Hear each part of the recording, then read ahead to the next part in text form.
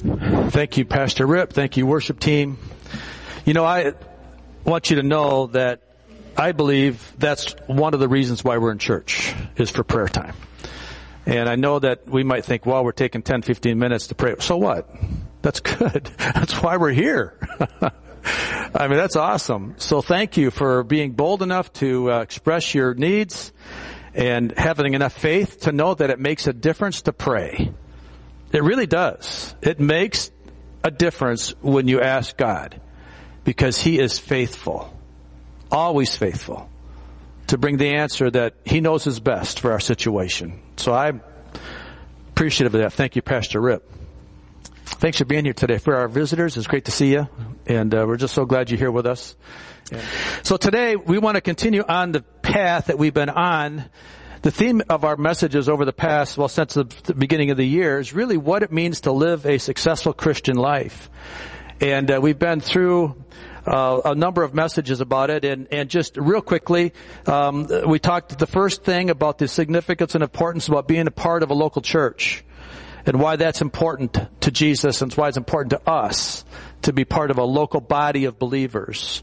And then we talked about the importance of developing a consistent and a persistent prayer life, because that's the way God ordains, the way He communicates to us, is through prayer. And then we talked about how important it is that we listen very carefully and we pay attention to the truths that we already know, so that we don't drift away. It's so easy to drift away in this current culture of our society that is so evil and so confusing and full of deception. And if we're not listening carefully and paying attention to the truth that's already planted in us, it's easy to drift. And then we talked about how important it is to be accountable to God's Word and to be accountable to people. And then last week we talked about, as we prepare to run the race, we talked about in Hebrews chapter 12, which is our text again today, the first 3 verses, and that how we are to run the race, but before we start the race, we're to throw off everything that hinders and the sin that so easily entangles us. And not only there's sins that can disqualify us from even beginning to run the race, let alone finishing the race, and obviously we need to throw those sins off, but then we have many hindrances that come our way that aren't necessarily sinful, but yet they are a hindrance to our race. And quite often those hindrances can become stumbling blocks to other people, and how important it is that we don't allow hindrances to become stumbling blocks. And so all these messages are online. If you want to listen to any of them, they're on a Facebook page. You're welcome to go back and catch up to where we're going. Today we're going to continue to talk about Hebrews chapter 12, and we're going to be talking about today, and that is, how do we run to win? How do we run to win? Our goal is to finish the race. Hopefully we'll finish well. Winning is its own definition, and we'll talk about a little bit about that later. But before we can begin to run the race to win, we need to make sure that we have our destination clearly defined. If we don't have our destination set in our mind, and if we don't have the race course implanted in our mind, we're going to start off running and maybe in the wrong direction. And then you're going to spend a lot of time trying to get back on the course. So we have to make sure that we run the right direction. It doesn't do any good to start running if you're not running in the right direction. Right? I mean, if you want to go to Traverse City, don't head to Petoskey. Because it ain't going to do any good to go to Petoskey if you want to go to Traverse City. They're opposite directions. You can be running really hard to Petoskey, but you're never going to get to Traverse City if you're going that direction. Unless you run a long ways around the world, but that's ridiculous.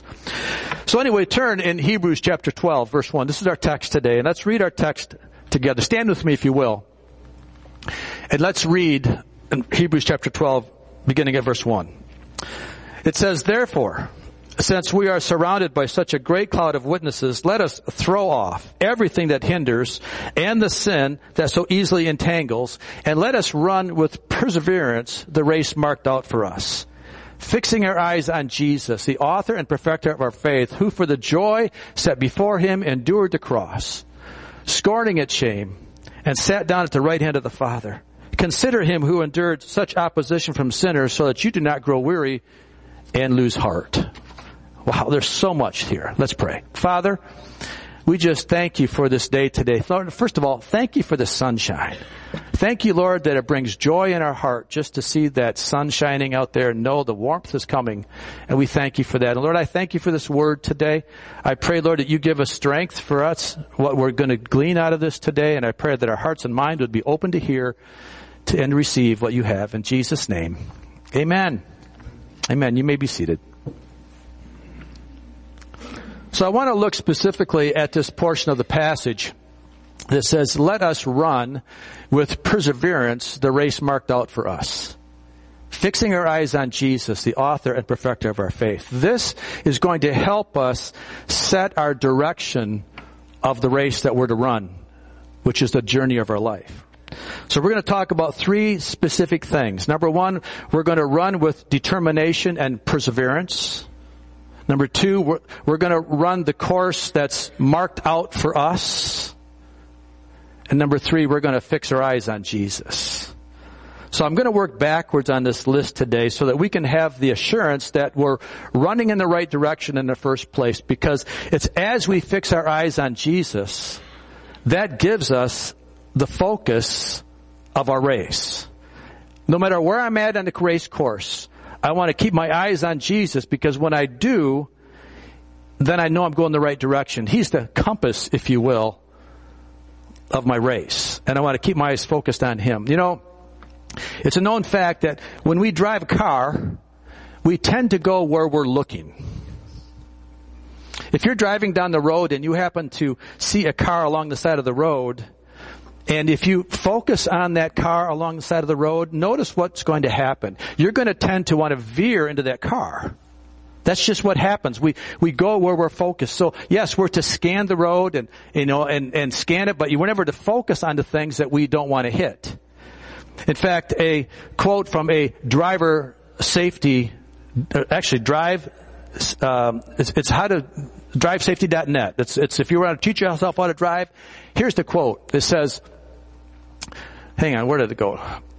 Maybe I don't have it out. I don't have it there. But I'm going to read it to you. Many times you'll hear this driver tip referred to as aiming high in steering. What does that mean? It means don't make your steering adjustments based on what is directly in front of you. Instead, look way down the road.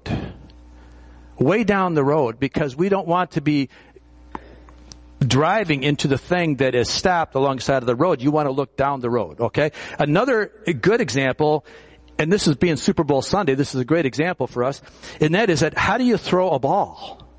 Or if you're Jackie Bogue, how do you throw an axe? There's a story there. Ask Jackie about how she throws an axe, right? But if you're going to throw a ball, you have to fix your eyes on where you're throwing it. Now you watch tonight. If you watch the Super Bowl, watch Patrick Mahomes or Jalen Hurts and watch them, because they will often look the defense off, look this direction, but before they throw where they really want to throw, they always have to look where they're throwing the ball. It's interesting. You watch a quarterback, watch his helmet turn, and you'll know where the ball's going, because where the helmet goes is where the ball's going.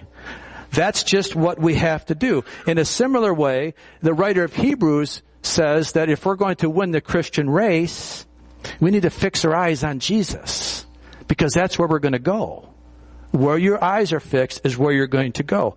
Now, if we're focused on Christ along this race that we're running, He will help us to keep ourselves away from the distractions that this world brings. You know what I'm talking about? How easy is it to get distracted and run off course by the things of this world that would want to take our attention, that would want to suck up our time. And we need to keep our eyes focused on Christ, because He alone is our target. We want to hit Him. We want to go through Christ. So as a runner in a race, we're to keep focused on the finish line. Now, if it's a 100-yard race, if you're a sprinter, it's easy to see the finish line. It's 100 yards down the road. It's a football field away. Or I guess in today's world, it's 110 meters. You can tell that I'm an old guy, because when I was a sprinter, it was 100 yards. Today it's 110 meters, or 100 meters. Is that what it is? 100 meters, which is 110 yards or something like that. So I'm just an old guy. But if you're running in a marathon, you don't see the end of the race. I mean, it's 26 point something miles away, and you can't see the end of the race. You just have to trust that there is a finish line. You have to trust that as you start off, you have to trust and believe that at some point I'm going to finish the race. And it takes some trust. And you have to know that you have to then persevere in the race, even if you don't see the finish line in this marathon. And that's kind of the way it is with Christ. We must persevere and be sure that we have a destination that it's worth getting to. And we don't want to waste a lot of time running around in circles if we're not making good progress towards our destination. The best way to make your race the most efficient and effective is to keep your eyes on Christ. Keep your eyes on Jesus. He represents the finish line in your life. He's there waiting for us, but He was also there at the beginning of the race too. That's the beautiful thing about Christ. He meets us wherever we're at. No matter where you're at, no matter what mile marker you are on the race, Christ is with you, and He's there leading you, and He's ahead of you. And as we keep our eyes on Christ, it helps us to be efficient, and it helps us to know that we're never going to be left alone in the middle of the race. My Bible commentary says it this way. Jesus is at the beginning and at the finish of our race of faith. The fact that He is the author and perfecter of our faith means that our faith begins in Him and is completed in Him.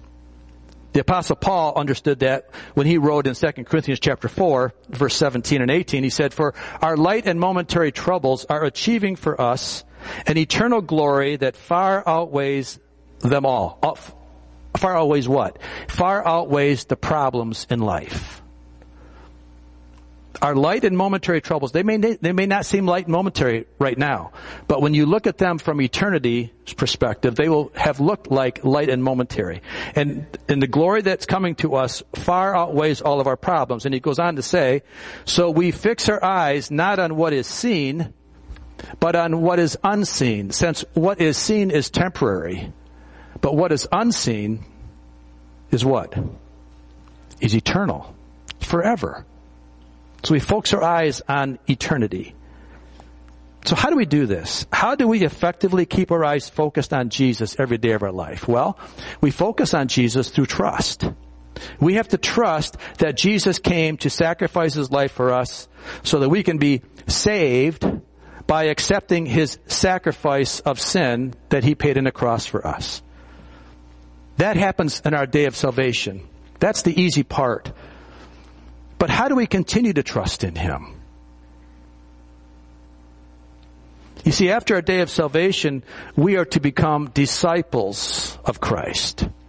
Disciples of Christ. That means we're to learn of Him. We're to study Him. And this can become a little more difficult, and it can be a little more demanding on us, because trusting in Jesus means that we are committing ourselves and dedicating ourselves entirely to Him.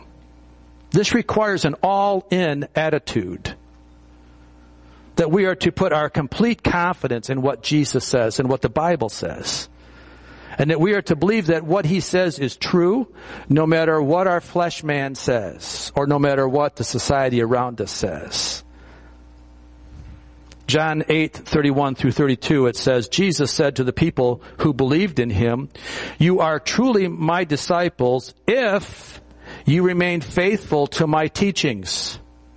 And you will know the truth, and the truth will set you free."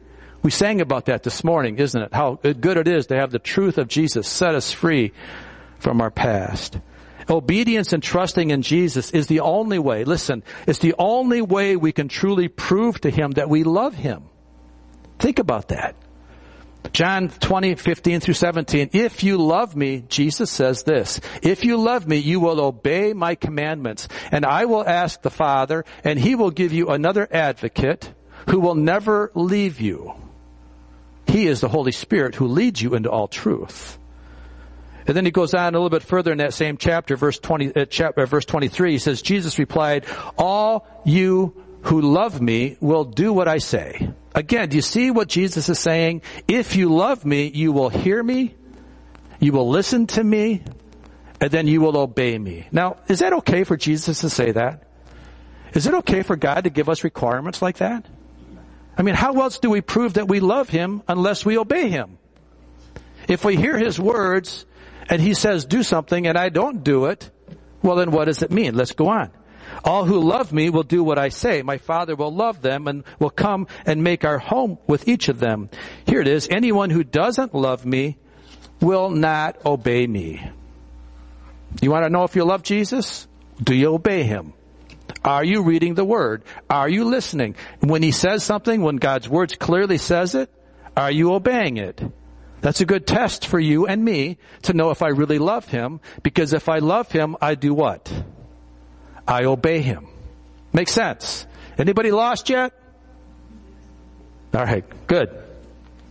So trusting in and obeying God's Word is one of those things that help us keep on throwing off the things that hinder us in our race. Another way that we trust in Jesus is by being committed to do His will. Committed to doing His will. The best example of this is Jesus. Jesus shows us how He was committed to doing the will of His Heavenly Father. And because of that, that's why we can trust Him. Because Jesus just didn't say, do what I say. Jesus says, do what I did. Do what I did. I will show you the way, because I will show you that I was committed to following my Father's will like I'm asking you to do. Hebrews chapter 10, verses 5 through 7, it says, that is why when Christ came into the world, He said to God, you do not want animal sacrifices or sin offerings. In other words, what He's doing, He's preparing the way of stepping away from the Old Testament sacrifices, animal sacrifices. Now, Jesus is the new covenant of the New Testament, and now He doesn't do away with the Old Testament. No, what's He doing? He's fulfilling the Old Testament. He is becoming the sacrifices that God was requiring of the people of the day in the Old Testament of animal sacrifices. Jesus was saying, no, I will be the sacrifice. You did not want animal sacrifices or sin offerings, but you have given me a body to offer. You were not pleased with burnt offerings or other offerings for sin. Then I said, look, I have come to do your will, O God, as is written about me in the Scriptures. Now, I'm not sure that we really appreciate how much Jesus had to suffer and sacrifice to do His Father's will. I mean, we may look at it and say, well, Jesus was God. Yes, but He was also fully man. He was fully God and fully man. Do I understand that? No. It's one of those things I trust. Maybe someday He'll explain to me how He could do that, but He was fully man and fully God at the same time. Jesus felt every temptation that I feel. Every temptation that you feel. Jesus felt it, and He understood the significance of what it meant to not sin, even in a temptation. But fast forward to a time that becomes obvious to us more about really how much Jesus had to sacrifice. And this is what happened in the Garden of Gethsemane. Luke chapter 22, verses 41 through 44. This is Jesus. He says, He withdrew about a stone's throw beyond them, knelt down, and He prayed, Father, if you are willing, take this cup from me. Now stop here for a minute. What cup's He talking about? He's talking about the fact that Jesus knew He had to die. And not just die, He had to be violently killed. He had to be beaten beyond recognition. He had to have his beard plucked from his face. He had to have a crown of thorns shoved on his head that made blood run down his face. He needed to be whipped with a whip of 9 tails, which meant that at the end of the whip it was braided into other straps of leather, and they would have stones and sharp bone and metal objects under that whip. And so when the guard would whip him and strike it across his back, the bone or the balls would cause internal damage, break bones, hurt organs. The sharp stone or the bones, would rip skin from his back. I mean, his back was he was filleted. He wasn't just beaten. I don't think we fully comprehend. How many have seen The Passion? So one of the hardest things to watch was the beating, and I don't think that did it justice, as bad as it was. I mean, we don't have any idea truly what Jesus did for us. Father, if you are willing to take this cup from me, yet not my will but yours be done. An angel from heaven appeared to him and strengthened him. And being in anguish, he prayed more earnestly, and sweat was like drops of blood falling to the ground. Now, I've been in some stressful situations, but I've never sweat drops of blood. And that's a medical condition. That it's known that if there's that much stress, that the capillaries by the sweat glands can burst and you can actually sweat blood. Dr. Gill knows that. Not that you've experienced it, but you know it because you're a doctor. You've been through that on teaching. So I think, let me just say this. I think Jesus understands what it means to be committed to do the will of his Father. Amen? He understands it. And we could go on more and more and talk about things like that. But I want to talk now about what does it mean that we run the course that is marked out for us. What does this mean? You know, so many times we can read God's Word and we can skip over little passages like this and not really think or see the significance of what this means. I think this is something that's vitally important for us to understand and never forget that as a runner of the race, listen, as a runner of the race, the runner doesn't have the privilege, nor the right, nor the authority, nor the power to define the race course. What's your job? To run the race. Your job's not to define it. Your job is not to lay it out. People have done that in advance in front of you already. Your job now is to run the race. And this is where I think the world really gets it messed up in the Christian race that we're on. Because the world as we know it is not the way God originally intended it to be. We know this. We've been through this multiple times. Satan, God's enemy, and man's mortal enemy, was given dominion by man of the world 6,000 plus years ago in the Garden of Eden. God had a plan set up for this world. Man was designed to live in it forever, perfectly, healthy, eternally, and man gave it away. He gave it to Satan. And we know that story. The devil was very cunning and very deceitful in how he convinced Adam and Eve to give up what God had designed for them. I like the way Dr. Michael Youssef explains it this way in his book, The Perfect Antidote. And he said, this is how Satan, listen, this is how Satan applies a fresh coat of paint to cloak his ancient schemes. Michael Youssef says this, and so it goes today.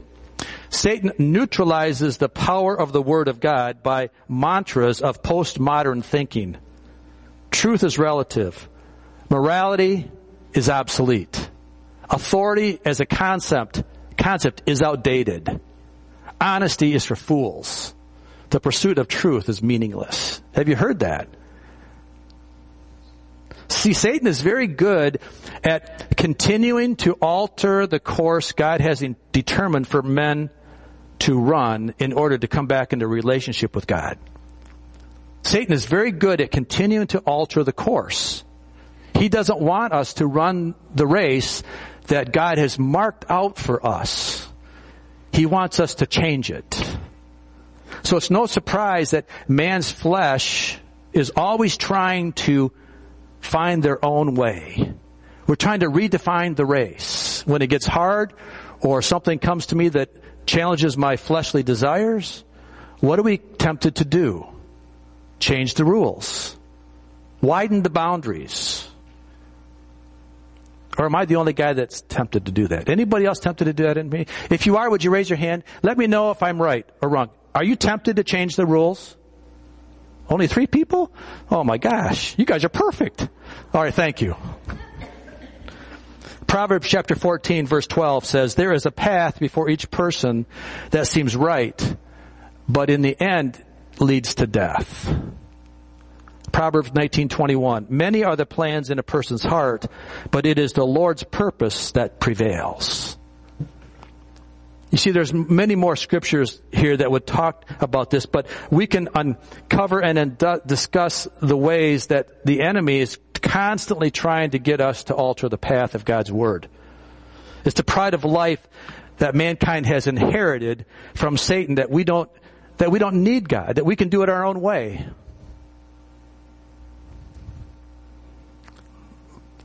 Has anybody heard the song from Frank Sinatra titled "I Did It My Way"?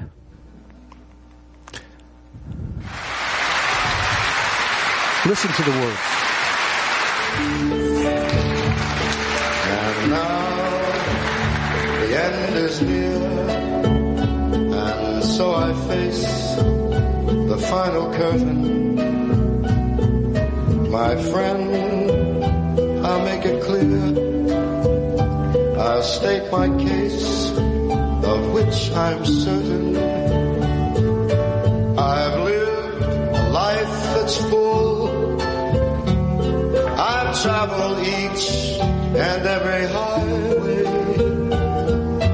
and more, much more than this, I did it my way. Regrets, I've had a few, but then again, too few to mention. I did what I had to do. I saw it through without exemption. I planned each charted course, each careful step along the byway, and more, much more than this, I did it my way. Yes, there were times, I guess you knew, when I bit off more than I could chew. And through it all, when there was doubt, I ate it up, then spit it out. I grew tall through it all, and did it my way. I've loved, I've laughed and cried, I've had my fill, my share of losing. But now as tears subside, I find it all so amusing to think I did all that, and may I say, not in a shy way, no, no, not me. I did it my way. For what is a man? What has he got? If not himself, then he has not to say the things he truly feels, and not the words of one who kneels.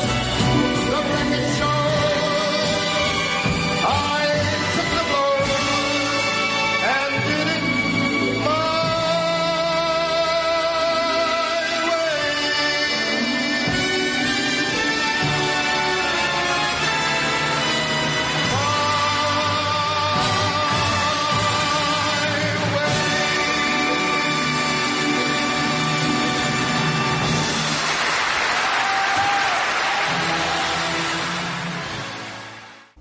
Think about what you just heard. What those words say.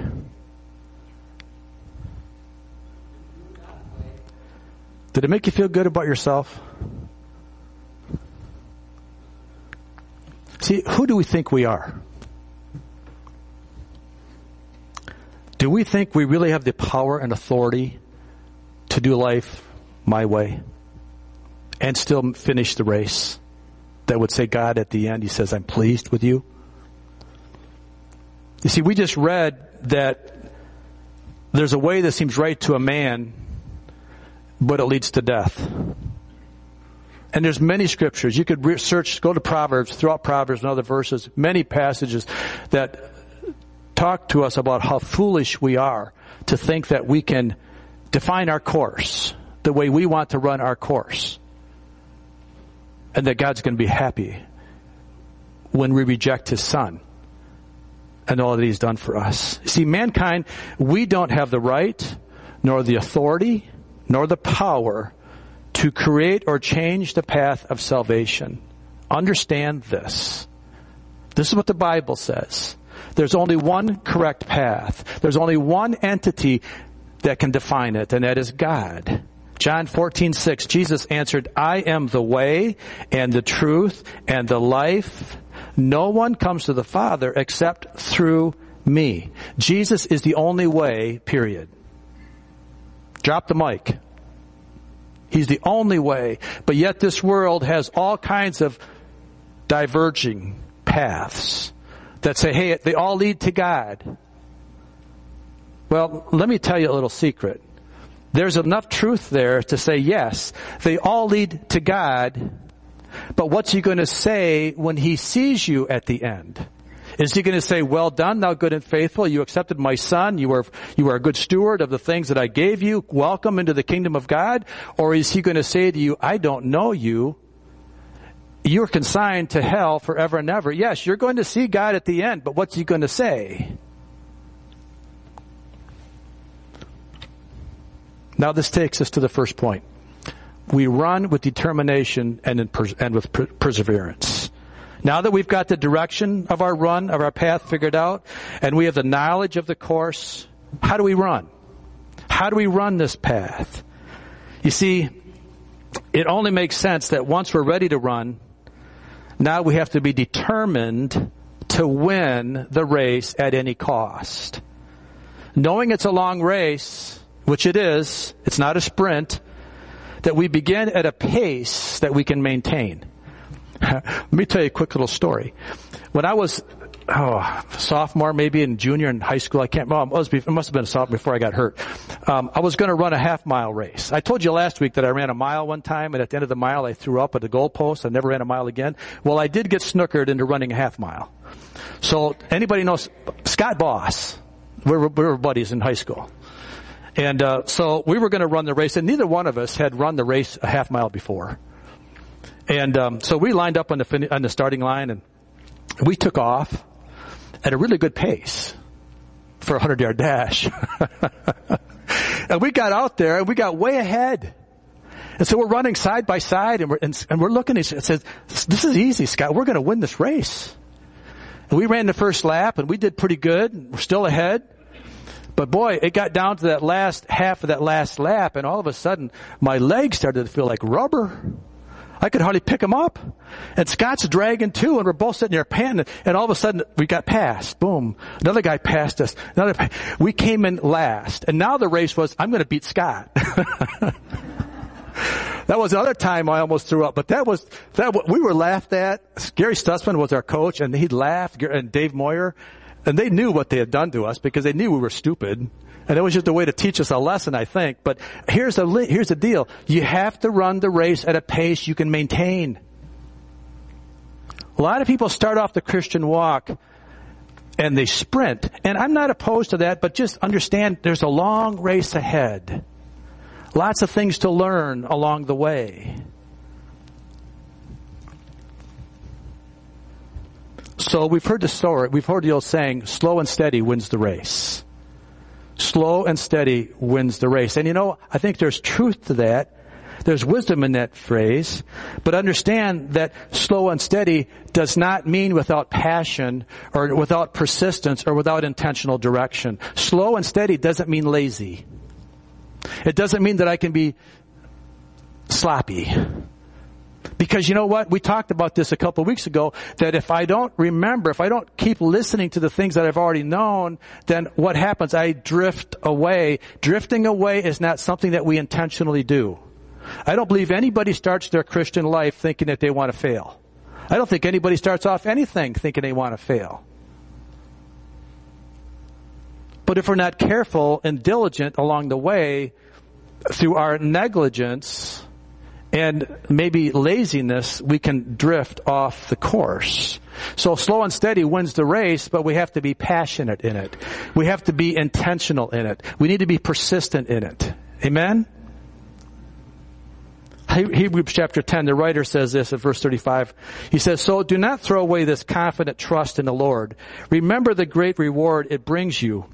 Patient endurance is what you need now, so that you will continue to do God's will. Then you will receive all that He has promised, for in just a little while the coming one will come and He will not delay. You see, the course that we're on, the race that we're on, it's not over till it's over. Or as the other saying goes, it ain't over till the fat lady sings. Or the fat man. We run the race until the race is completed. We don't quit along the way thinking, God, I've done enough. No, we race, we work, we stay diligent till the day that the Lord takes us home or the rapture happens. We want to finish well, finish strong. Stay committed to what you're doing. Don't give up. Don't be lazy. Remember, this race is really not a race to say how fast we can win it. No, it's not an issue of how fast. What it really is how can I complete the course marked out for me that will allow me to finish the race. And I know, guys, I'm in it with you. I know this race can be exhausting, and it's going to take a lot of hard work to win it and to finish it. I know that. This isn't meant to discourage you at all, but it's a fact of reality that you need to be aware and understand that when the hard times come, you need to have persistence. You need to have perseverance. You need to have patience.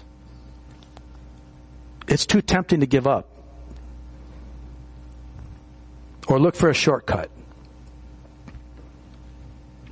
if we're not consistently saying that we're going to run the race marked out for us. You see, the enemy is so aware of this fact that he throws all kinds of false teachings along our way.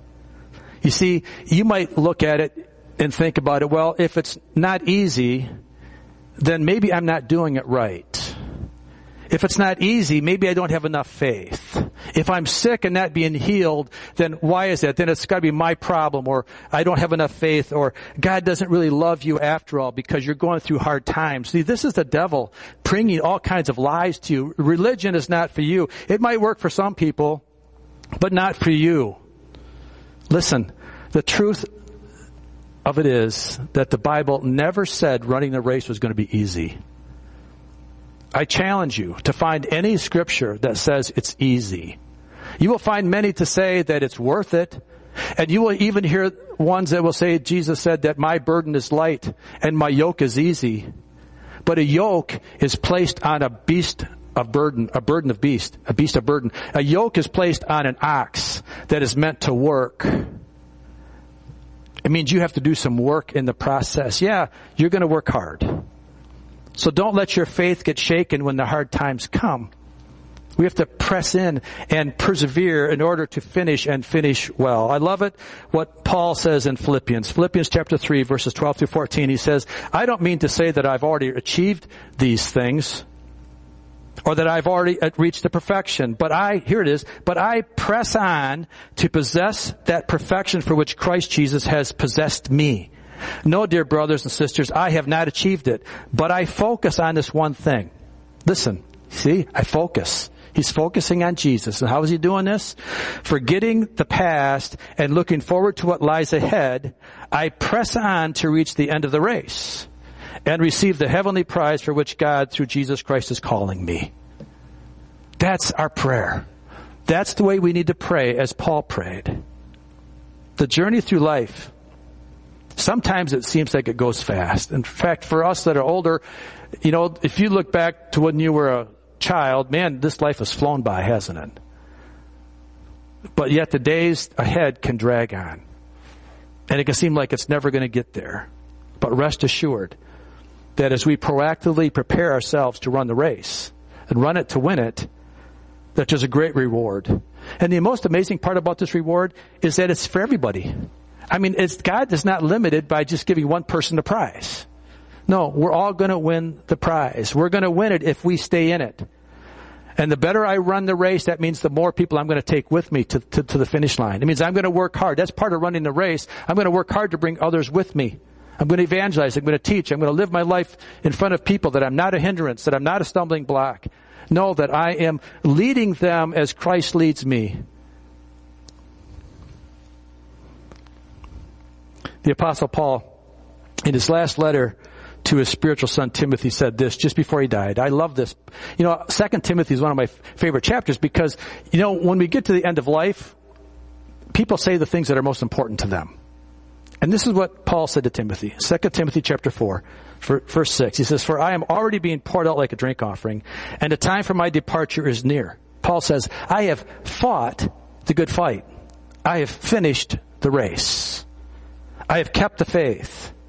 Now there is in store for me the crown of righteousness, which the Lord, the righteous judge, will award to me on that day." And here it is, not only to me, but also to all of those who longed for his appearing. In other words, Paul says that God has in store for him the righteousness and the prize of heaven, enough for all of us that long for his returning. The question is, are we longing for his returning? Are we longing for his returning? That's another judgment. That's another way you can measure your faith, your Christianity. Are you so comfortable in this world that you don't really want Christ to come back? Are you so comfortable in what we own here that our life is so good? I've got a new car, a new home. I'm happy. I've got grandkids. I've got everybody here. I don't want to go to heaven because I've got too much to live for here. Well, can I tell you, you're not keeping your eyes focused on Jesus if that's your focus? Because soon those things will let you down. Your car will get old. Your grandkids will grow up and not want to be around you anymore. That's just what happens. Right? When they're cute and cuddly, they want to be around Grandpa. Enjoy it, Pam and Lynn, while you're here. But once they grow up, they say, "No, you're old-fashioned now." Right? So the point is, those things will fail us, but Christ never will. We keep our focus on Christ. We keep our eyes on Him. This life will be full, and eternity will be fuller as we keep our faith on Him. Now, I played a song to you for a minute ago from Frank Sinatra. That would be the anthem, if you will, of the world. In fact, I even heard him introduce it one time as the anthem. But I want to play another song for you that I think this should be our Christian anthem.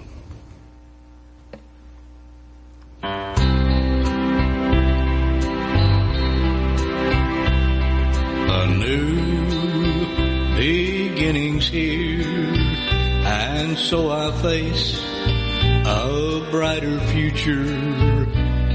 He said he'd come again and take me home in his great rapture. But I'd lived a life of sin, so much that I could never have paid. Oh, and more, much more than this, I did it my way. Regrets, I'd had a few, so all my sin to Him I mentioned. He led me to His Word, and then I heard of His redemption. His good plan for my life brought gratitude. Now all I can say, precious Lord, thank you for this. I'll do it God's way. Yes, there'll be times I'm sure He knew when I'll bite off more than I can chew. But through it all, when I face doubt, I'll call on Him and He'll work it out. Jesus faced it all and He stood tall. I'll do it God's way. cry, 'cause Jesus put an end to losing. Because for me he died, the devil lied, so now I'm choosing to think he did all that. And may I say, no, not in a shy way. Oh no, not me. I'll do it God's way. For what is a man? What has he got? If he don't have his soul, then he has not to say the words he truly feels. He's not ashamed, to God he kneels. The record shows his blood still flows. I'll do it God's way. I'm gonna go where blessings flow and do it God's way.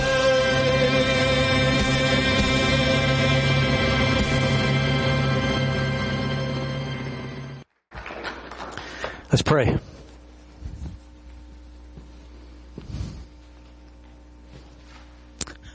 Father, forgive us. Forgive us when we've done it our way.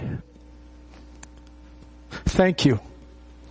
Thank you for providing Jesus for us to be that sacrifice.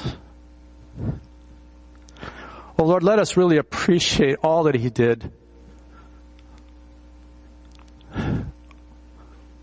All that he suffered for us.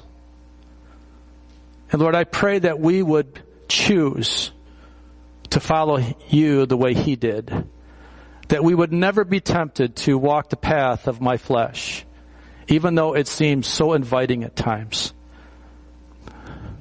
To think that I can control my own destiny, to think that I can do it my way, is a trick of the enemy. It's worked on so many people. It's worked on this world for so long. But God, we declare that it's not going to take root here. That we are going to focus on Christ, the author and perfecter of our faith, who for the joy set before him, he endured the cross. We're going to talk about that more, but God, I pray right now that we would just look at our lives. And Father, for each one of us here today, that if we've done it our own way, would you bring a conviction of the Holy Spirit into us that would convict us, that would change us, that would let us know that you're not pleased when we think we can do it our way, that we're trying to change the course that you've marked out for us. And I pray, Holy Spirit, you do what you do best. You bring conviction first, and then after we've received that conviction and we've received Jesus, that you bring us comfort. So right now, while you're praying and your eyes are closed, I want to give you an opportunity to receive Jesus. Maybe you have before, and maybe those listening have as well, but I want to give you an opportunity afresh and anew to declare your allegiance to Jesus Christ. I'm going to ask you, even maybe this is the first time or maybe the 10th time, but I'm going to ask you to raise your hand to Jesus and let him know that you choose him. If you're willing to do that, raise your hand. I see the hands. I see them. That's right. We do this because we're convicted of daily sins. We're convicted because we choose so many times our own path. And I'm not saying that you're bad people when you do that. I'm just saying that's the reality of life. And we need to have a brokenness and a willingness in our spirit that we would go back to Jesus on a regular, daily basis and say, forgive me again, Father. And help me not to repeat that repeated sin. And for that, we can have the hope and assurance that we truly have Jesus. He is the author and perfecter. He's perfecting us as we run our race. Amen? Amen. Let's pray one more time. Jesus, thank you for this day. Thank you, Father, for the promise. Now I pray, God, as we go to our homes today, I pray that as we leave this place, I pray, God, that song would stick in our mind the way that we're going to do it God's way. God, that we want to sacrifice and serve you to our fullest intent. And we celebrate in Jesus' name. Amen. Amen. Be blessed. Do it God's way.